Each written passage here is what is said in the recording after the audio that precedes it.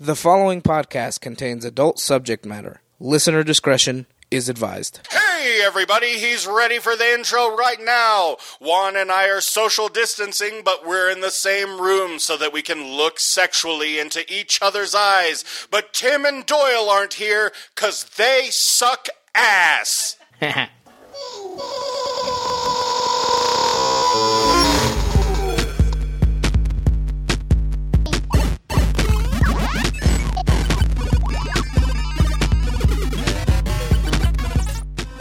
That's why they're not here. They're sucking ass. I know. Apparently humping fat folds and That's a week-old callback. fucking taking strap-ons and whatnot. Hey everybody, welcome to Outside the Long Box. I'm Gabe. I'm Juan. And today we are going to be talking about Eddie Murphy and Richard Pryor's Harlem Nights. Don't forget about Red Fox. Oh, Red Fox is amazing in this. What's the lady's name, too?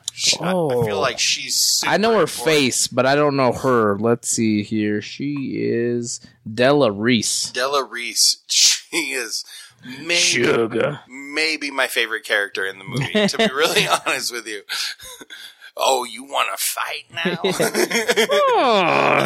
When she hitting people with trash cans. she just raises up behind him like the Undertaker. That shit's amazing. Anyway, tell us a little bit about this movie. It is a 1989 crime comedy drama directed by Eddie Murphy. He still co-stars Richard Pryor and Red Fox while contending with gangsters and corrupt police officials. Was released on November 17th, 1989 by Paramount Pictures. So, effectively, the plot of this is Ray, right? Is that the name? Quick? No. Richard Pryor's Richard Pryor's, yeah, Sugar Ray. It's Sugar Ray's, what is the name of his place? I can't think of it. Probably, yeah, fuck. It's Sugar Ray's, like, something. Club Sugar Ray. Oh, all right. Anyway. I thought it had a different name, but that's just me. So Club Sugar Ray is owned by Richard Pryor, and he is assisted by his adopted son, Quick. And the two of them basically run afoul of a major mafia kingpin, and in an effort to save their lives, they are going to be leaving town, but as they leave town, they are also going to rip off the gangster. Through betting and robbery and all sorts of other nefarious heist-oriented plots. And frankly, this movie is great. Like, I feel like playing roles that occur in like the 30s and 40s and having that mixture of like funny with serious is right where Eddie Murphy is at his best. Right. Like, this movie and Life are probably my two favorite Eddie Murphy movies. And they both have that very similar sensibility, like where, you know, they are black people struggling on the edge of whatever society they're in, right, whether that be bootlegging or in Harlem trying to run an illegal club, and they end up in some kind of mess, and the only way for them to solve it is they work together, and something hilarious but also typically crime driven happens, you know. So this movie in particular, I think, really fleshes out Eddie Murphy's ability to be serious but also be funny, where there are lots of moments where he's in peril and where he has to take things seriously. But like any good superhero, he's quick with a quip. You know, he's quick to say something funny, even if he's scared or in a dangerous spot. Right. And it's good. It's really, really cool. So apparently there was a movie theater shooting on opening night. On November 17th, 89, two men were shot and killed inside AMC Americana 8 Theater in the Detroit suburb of Southfield, Michigan. According to witnesses quoted in the Detroit Free Press, the shooting happened on opening night, taking place during a shooting spree in the film's opening. A 22-year-old woman who panicked and ran into traffic was in critical condition 2 days later at the city's Providence Hospital. Her name was withheld. Less than an hour after the shooting, police arrived at the theater to find a 24-year-old Detroit man who had shot an officer. Wow. That's kind of crazy. I did not know that. No, me neither. I just read it on the wiki, so who knows? It might be wrong. Probably not. What do you think of this movie? I love it. I recommended the movie. It's because I had just watched it not too long ago, and I was like, "This is a funny movie." It is. Upon rewatch, because Eddie Murphy's brother's in it, Arsenio Hall is in it, Red Fox is in it, Richard Pryor's in it. I mean, there's so much fucking comedy. I don't know if all of them are legends, but there are a lot of people who have been doing comedy for a long time that are in this movie. Red Fox is for sure a comedy 100%. legend. So is Richard Pryor. So is Richard Pryor. Yeah. So is Eddie Murphy, frankly. Yeah. But it's just so I love the outfits. Everything looks good. Richard Pryor, or no, Eddie Murphy's always wearing a white tux. The fucking thing looks really good. Like, it's just, they're funny, but they're not, like you said, it's not overtly like comedic in the sense that they're not goofy. It's quips. It's one lines, and it's how real people interact with each other. When I hang out with my friends, we talk shit about whatever it is that we're talking about, and then we rib each other. We make fun of each other. You know, we tell jokes. We say little funny things. I have never been part of a friend group that doesn't do that. And that's how this feels. It feels less like they're acting and more like they're real people spending time with each other. And that's why I think Eddie Murphy is so effective in that role, is I think he's just, in general, a funny person.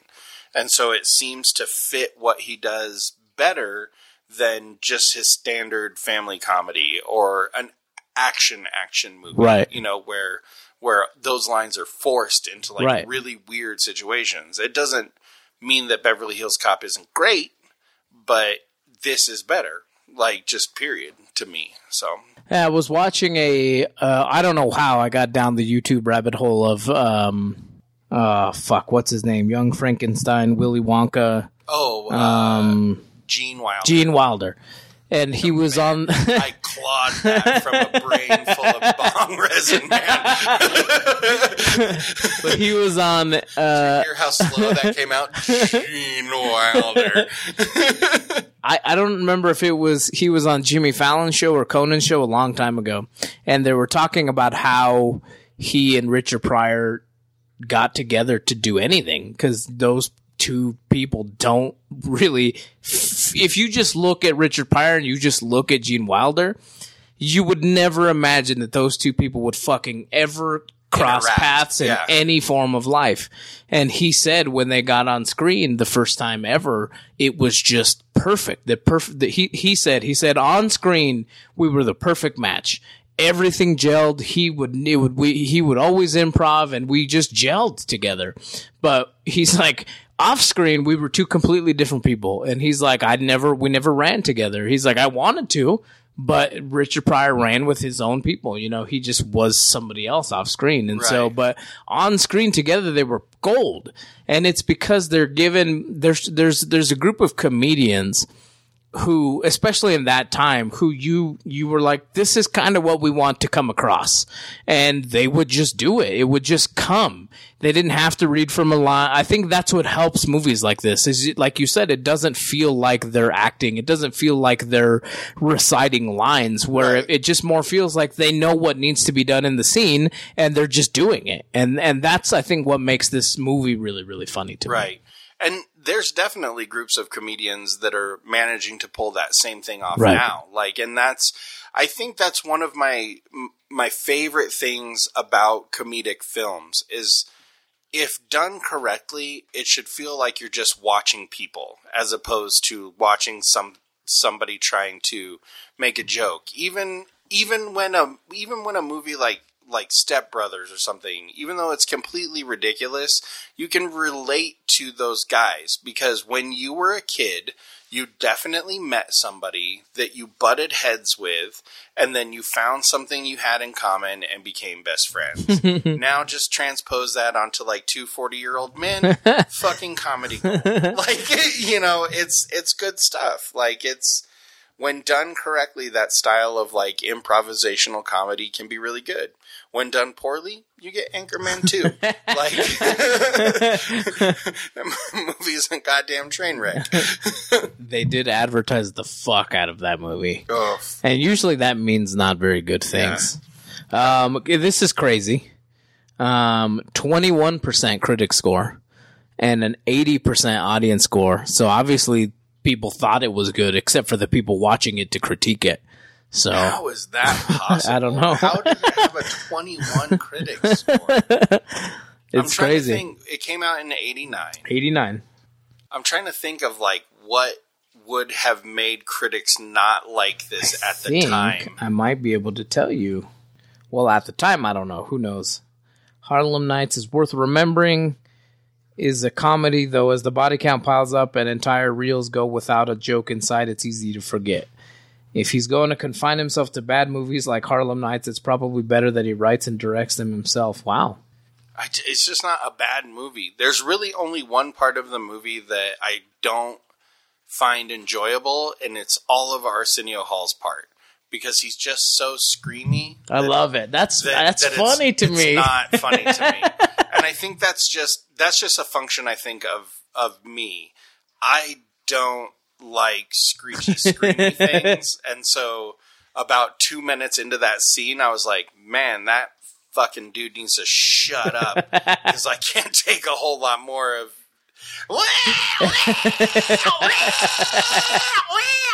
Which incidentally sounds like a lot of the music I listen to. It's weird. We were watching it earlier today.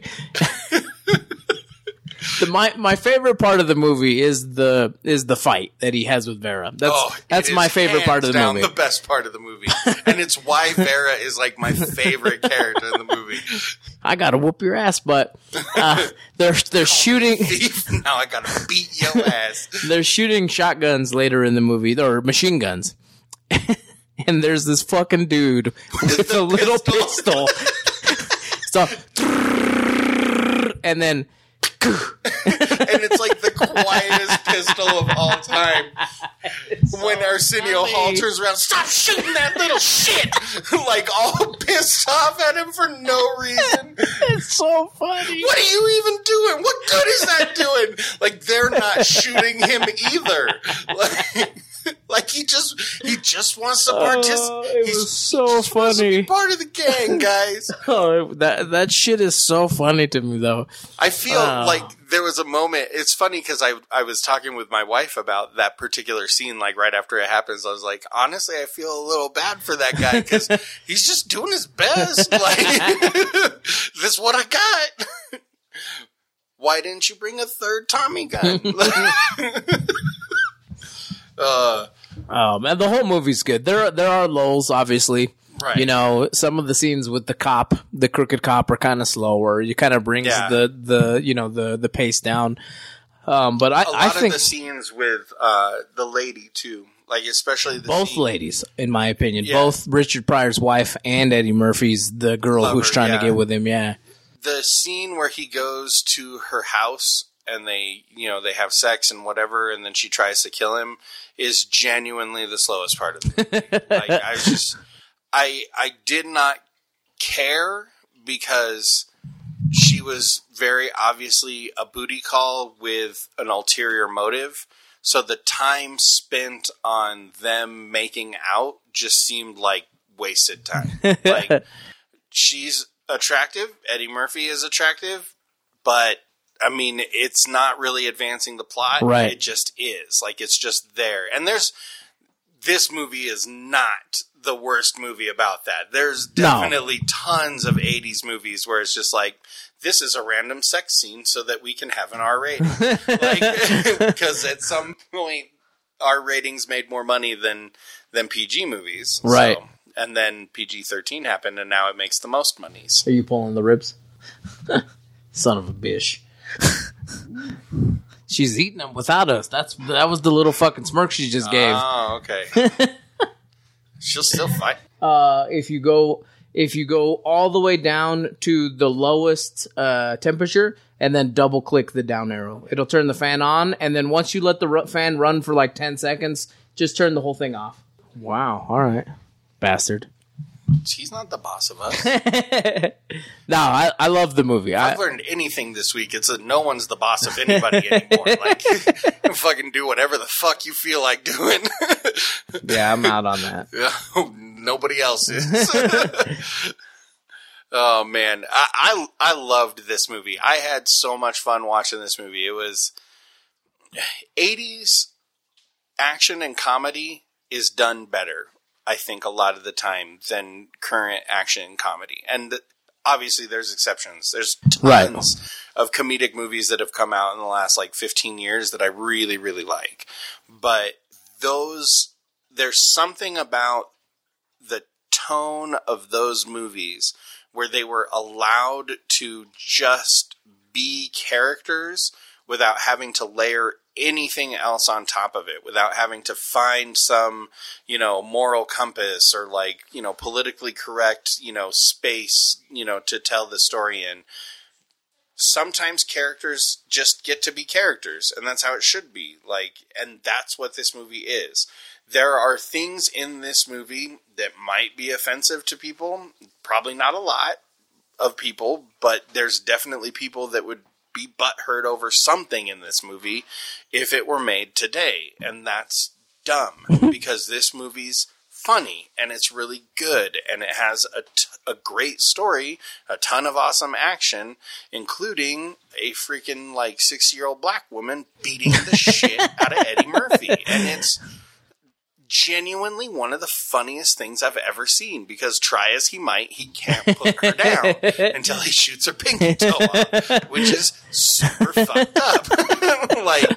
The guys behind him are just I guess, shoot it. So for me, I think comedy has turned to, I don't feel like that they let people make comedy that has a story anymore, in the sense that we get a lot of Will Ferrell movies that are just, they're funny because they do crazy shit.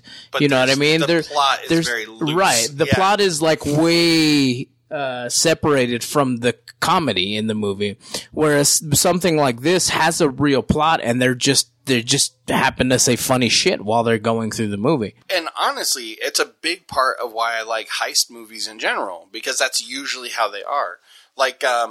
The show Leverage, we talked a little bit about it when we talked about Blacklist. I love that show because it's a heist show. It's got this ensemble cast, and it's great action, it's great plot lines, and it's funny as fuck sometimes, and when it needs to be serious, it's serious. And that's what this movie does. When it needs to be serious, it's serious. When it needs to be funny, it's funny. Right. And Arsenio Hall is in it. He's funny. I like him. I'm telling you, that part is funny for about 30 seconds. He shot what? He shoot his brother or his cousin? Well, I can't remember. He thinks he shot his cousin. That's what but he didn't actually shoot his cousin. Yeah. Red Fox being blind is his big old fucking glasses. Amazing. I have never seen... So the shot where he puts his glasses on, he has his head tilted back, and his eyes are actually all huge in the glasses. I don't think I've ever seen that shot pulled off anywhere else, where he literally looks like a cartoon character with fucking dopey glasses on. It's amazing. It's great. This is a great movie. Critics are idiots. Fans understand what's up. It's so weird. It's so much more awkward when you fake whisper. How's the box wine? So we'll probably talk about this in the next episode, but I went to the Holiday Twin. Well, then stop talking. No, I just want to tell this quick little story that has nothing to do with the actual episode. They advertise cans of wine, and Mel goes, "Canned wine? I'm classy. I drink box wine." I'm not a big wine fella. Yeah, I'm not supposed to drink, so apparently the mixture of medicine and booze now is would make me super sick. That's what I was told. Huh. That's just what the doctor tells you. No, he was honestly, you'll probably throw up after 2 beers. I was like, really? He's like, yeah. I was like, okay. He was really upfront. This is going to get super awkward, but a lot of depression medication makes it hard to have sex, right? And I don't know. He was straight up how's that going for you? I was like, oh, I've experienced some problems just because, this medication. He's all, oh, well, then we definitely got to get you on the ADD medication. It's important. I was like, yeah. It's important for the impotent. Yeah. I was like, yeah, I guess it is. And he's like, no, it is. It really is. I was like, you're kind of a weird doctor. Like, you're new, but you kind of... Was this before he played with your peener or after? It was like right before that, but right after he checked my prostate. It felt like with 3 fingers, though. Like, I don't know. And he seemed to really enjoy it. That's gross. Not as gross as Tim fucking Doyle's. That's funny. That shit's never going away. That's funny. I like that. That's about like shitting in a bag. Oh, man. Well, like I said, I love the movie. I give it a thumbs up. Apparently John still really likes the movie. Yeah, he was talking about that the last time we got together. So I 100% give this movie a thumbs up. Yeah, this movie's great. Me too. Like, the fact that critics didn't like it, I feel like there's something else surrounding the time or surrounding Eddie Murphy at the time that probably... He's black. Yeah. Do not get me started. But, like, no, I think there may have been, like, it may have been when he was, like, having drug problems and stuff like that made this kind of weird for critics. But he's black. It's probably true, unfortunately. Well, I mean, it is true. No, yes, it is. I mean, the critic score plus he's black is probably true. Eddie Murphy being he doesn't black have vitiligo is 100% true. Like about 80% true for Michael Jackson. All right, take us out of here. With that said, please find us at totlb.com, where you can find all of our social medias. Let us know what you think of the show, what you think of Harlem Nights, and frankly, anything else that we talk about. Get some. We'd love to hear you. You can also check us out at patreon.com/TOTLB, where you can help support the show through a monthly donation as small as $1 a month. Woo! You can also find us at tinyurl.com/TOTLBtube. That is our YouTube. Is there a fatty URL? I'm sure there is. That threw me way the fuck off. Which is where you can find Thinking Outside the Long Box's YouTube channel. Be sure to like, share, subscribe, do all of those things. Tell a friend about the show. And of course, you can give us a call, 970-573-6148. Leave us a message on the Michael Kirk Memorial Hotline. May he rest in peace in a heaven filled with 47 midget virgins. Oh, wow. Virgins even. Well, yeah. I assume he blew himself up or something.